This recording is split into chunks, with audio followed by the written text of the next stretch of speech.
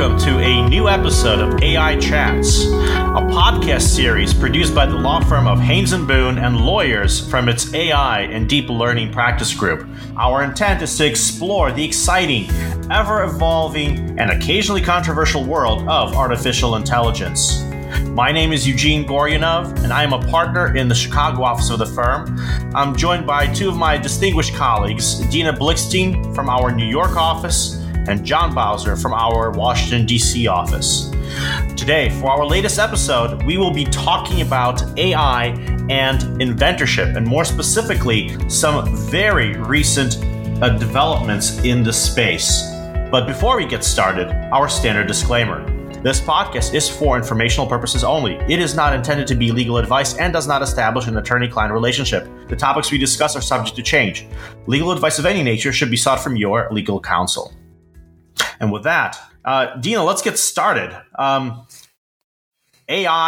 and inventorship, are those two compatible concepts? Well, Eugene, up until last week, I would have said no, because most countries don't recognize AI as being an inventor. However, in a very exciting news, in South Africa, just last week, a patent was issued to AI. So some countries can have AI as an inventor on their patents. More recently, just today, and this is very exciting, in Australia, the court there ruled that AI can be an inventor on a patent application. Okay, well, before we get too far ahead of ourselves, maybe I'm just not getting this, but how can an artificial intelligence actually invent stuff? John, you want to help us out? Sure. The short answer is that AI, depending on how it's designed, can process information, synthesize results, and solve problems just like a human brain would. AI uses machine learning, which means that the AI tool can learn from the information it receives, identify patterns, and make decisions. For example, let's think of a map application, whether it's Google Maps or Apple Maps. That application, which is AI-based, processes the information where you want to go based on current traffic conditions and finds the optimal route based on your preferences, such as whether you want to get there as quickly as possible or avoid toll roads. In the U.S., we think of an invention as something that has been conceived. In the U.K., it's a similar concept, but the U.K. uses the term devised. AI can conceive of solutions to problems based on the information it receives, because the AI learns from and adapts to the information to find a solution. AI can, based on how it's designed, automate innovation. In other words, AI creates a solution to a problem. We've talked about the intricacies of getting patents in the past. How does the process of getting a patent differ for inventions made by an artificial intelligence? Dina? Sure, Eugene. So when an inventor, and in this case, I'll be talking about a person, invents an invention, the person can file a patent application and designate him or herself as the inventor, right? Either the person or the attorney would do that. With case of AI, AI can't designate itself as an inventor. And part of this is because the laws are written in such a way where only a human can become an inventor. So one case that grabbed attention worldwide is DABUS, right? So DABUS is a neural network. It's artificial intelligence or a series of neural networks that invent things, right? And in one example, it invented the beverage container. So DABUS itself can be patented, but the inventions created by DABUS cannot. So Dr. Thaler, the inventor of DABUS, filed patent applications worldwide in different countries where he was trying to get a patent for this beverage container that was created by AI with very different results. Well, okay. Different results. I guess where I'm getting lost is how can the same or similar invention described in an application have different results based on different countries. John, maybe you can get us started and tell us about AI and, frankly, inventor requirements in the United States. Sure. So in the United States, AI cannot be an inventor. The U.S. Patent and Trademark Office rejected an application for DABUS, an AI system, as Dina noted, because it was named as the sole inventor. The U.S. Patent and Trademark Office didn't appear to have an issue with the invention itself, but what they had an issue with is the fact that DABUS was named as the sole inventor. So the USPTO rejected the application, and in doing so, it emphasized that the relevant statutory and regulatory provisions governing patents consistently refer to inventors as natural persons. In denying the DABUS applications, the USPTO interpreted those provisions, precluding the term inventor from referring to an AI system. And the USPTO also referred to decisions of the Federal Circuit, which is the appeals court for patent matters, finding that only natural persons can be inventors. So the USPTO concluded that the DABUS applications could not list an AI system as the inventor. There's been a development after the USPTO rejected the applications because Dr. Taylor at the University of Surrey in England, he sued the USPTO in federal court to challenge the USPTO's decisions to reject the DABUS applications. The judge in that case has not yet issued a decision.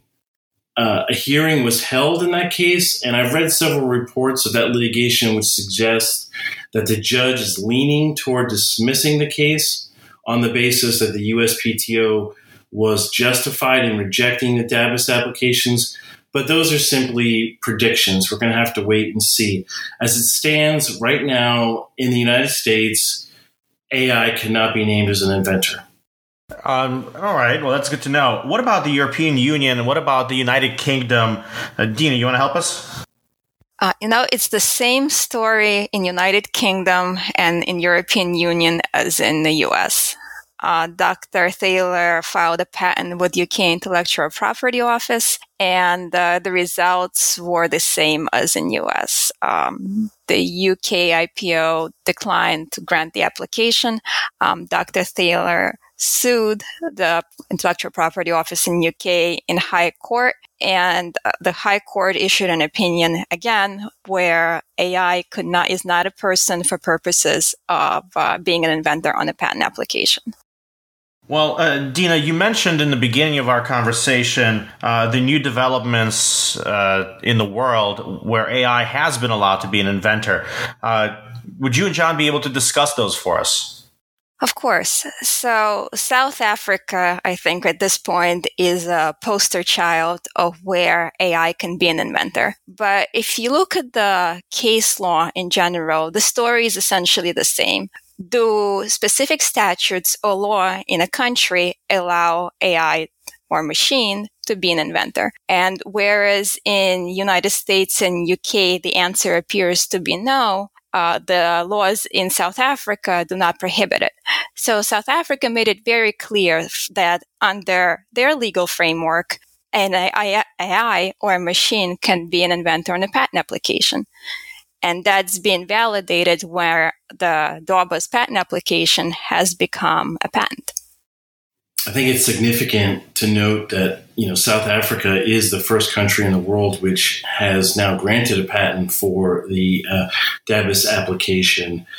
The one thing to keep in mind, though, is that the South African patent system is different from the U.S. patent system and the patent systems of other countries or regions in the world. The U.S., like the European Patent Office, the Japanese Patent Office, they are examination systems. On the other hand, the South African patent system is a registration system. So the DABUS applications were filed and the South African Patent Office granted the patents because all the requirements were met. So it's significant, and as Dina noted, that the South African Patent Office granted the patents, but they weren't actually examined. Nevertheless, we now have the first patent in the world naming AI as an inventor. Well, I guess this begs the question, why is that such a big deal? Well, it's a big deal, Eugene, because companies would look to countries where they can get patent protection for their inventions. And right now, it may not seem as a huge deal because AI inventorship is still at its infancy. And right now, AI is almost playing catch up to how humans think and invent. However, in 5, 10, 20 years from now, as AI will become more sophisticated, there'll be a plethora of AI inventions where AI is an inventor. And at this point, it'll become important for companies who own and create that AI to know that they can protect the AI inventions. Yeah, that's a great point, Dina. I think companies who invest in AI are going to go to countries who will protect their inventions. And other countries who are preventing AI from being an inventor, they might fall behind. So we're going to have to watch and see, and maybe the countries which are currently preventing AI from being an inventor will have to adapt their policies. Maybe I should have asked this question earlier in our conversation, but why should AI be an inventor?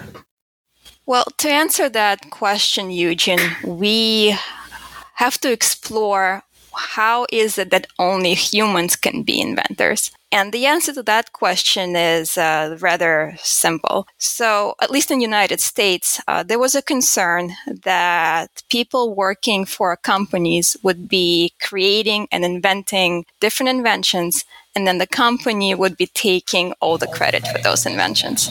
So the way the system works right now, a person invents an invention, right? And then the person would assign that invention to the company or keep the invention for himself. So in this way, a company would not take credit for the person's invention. With AI, this is not a consideration. As AI is not human, the companies would not be taking credits for the AI inventions because they would actually be the owners of AI. Well, but isn't the distinction already sort of in place? If you take a look at least at the U.S. Patent law structure, you have inventors. These inventors, generally speaking, assign their inventions and all of their rights in their invention over to their employer, which is why U.S. patent applications potentially lists an assignee of record. So aren't those concerns quelled by this kind of inventor assignee applicant distinction? Yes and no. And it may be walking a fine line, but in US right now, if a person invents something, that person's name would still be on a patent application. The concern was for writing laws where an inventor can be a person is essentially that the company would list itself as an inventor, not giving credit to an actual person. But as I mentioned before, with AI, it's not really an issue because the owner of AI would take credit for the invention if the laws were to be changed in that direction. I'd also like to add that you have an invention, and if you can't be patented, you lose the incentive to develop those inventions. So we have to consider, are we doing what's best for innovation when we are precluding patents for inventions that were created by AI? Well, that's a good point, John. Well, if we take a look at the Australia example, how does the outcome address your concerns?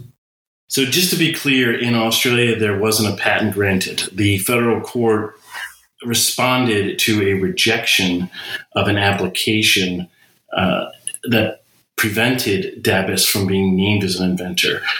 The Australian court said that Dabis can be an inventor. So that still has to be examined. But what's significant about it is now we have the first country which is going to examine a patent application allowing AI as an inventor. Right. So what Australia did essentially, it allowed AI to overcome that initial hurdle for having the application examined, right? Whether there is something patentable in the application is still to be determined. The news coming out of Australia, at least today, indicate that AI can be an inventor on Australian patent applications. And now that AI can be named as an inventor in Australian applications, companies who develop new technologies with AI can protect those technologies in Australia. So I guess my question is, and this is for both of you. So I guess my question to both of you is, what laws in the United States must change to allow an artificial intelligence to be listed as an inventor? Maybe the answer here is not necessarily to change the definition of what an inventor is, but to change the law in the United States allowing AI to be an applicant. You can split the difference by not redefining AI as a quote-unquote inventor, but allowing AI applications to proceed with AI as an applicant. That's one potential solution, and I like that solution, John. Another solution that you can do is have an owner of AI being the inventor. So essentially leaving the existing system in place and carving a caveat for AI inventions where an owner of AI can be classified as an inventor. So I guess then this leads me to another question, which may be very satirical in nature, but I think we must ask it anyway. Why is it important for AI to be listed as an inventor? So AI creates inventions, and those are inventions that should be protected. And the idea is simply that we have patents in place to encourage innovation. And by protecting inventions, you're able to encourage innovation. We should be encouraging innovation consistently, and we should consider whether or not to protect AI-based inventions. At its core, it comes down to, do we want to continually promote new innovation, whether it's innovated by a human or whether it's innovated by AI? So let me jump in here with an example. Suppose we have a pharmaceutical company that develops drugs. Now, traditionally, those drugs are being developed, or the formula for those drugs are being developed by scientists. Now, in the past few years, there have been a tremendous research of AI creating different drug formulations. So the way the law is in US, at least in UK, if a human comes up with this drug formulation, there can be a patent on it, right? But if AI does the same thing, there cannot be. Now, if you look at this in terms of research and development, AI right now can do the same thing that humans can. It just can do it faster. So AI has a tremendous capacity for creating different drugs and different drugs formulations faster, right? So if the pharmaceutical companies, for example, can't have patents on those inventions, what is the impetus for those pharmaceutical companies to use AI? Right. So we have technologies that could potentially bring drugs to the markets quicker, but at the same time, the pharmaceutical industry may not be able to recoup the money that they spend on this R&D. Right. And to avoid these and also similar situations in other industries, it's important to carve out provisions on how AI inventions can be protected. All right, so then this leads to another interesting question for everyone here. Why is it important who actually ends up owning an AI invention? I mean, we've talked about AI as an inventor. We've talked about assignments. What is the ultimate impact here on ownership? Eugene, so I think at a very basic level, whoever owns AI has rights to that AI, right? They can use the AI, they can license the AI, right? And if a company or a person can't do it and they've put substantial money into creating the invention, they need to have a substantial way of trying to get their investment back. Yeah, that's the key point, is companies who invest in AI and create innovation need to recoup their investment by protecting their innovations. And so that's why you need a system. If you're going to allow AI inventions, you need a system which allows someone, whether it's a company or it's an individual, to own the rights to that invention. Just like we have today with patents that are created by natural persons. Well, this has been a fascinating conversation, at least for me. And I'd like to thank both you, Dina and John, for joining us today to discuss AI and the various issues of inventorship and ownership. Any final comments before we close for the day? Thank you for having us as guests today, Eugene. And also thank you to our listeners for joining us on this episode of AI Chats.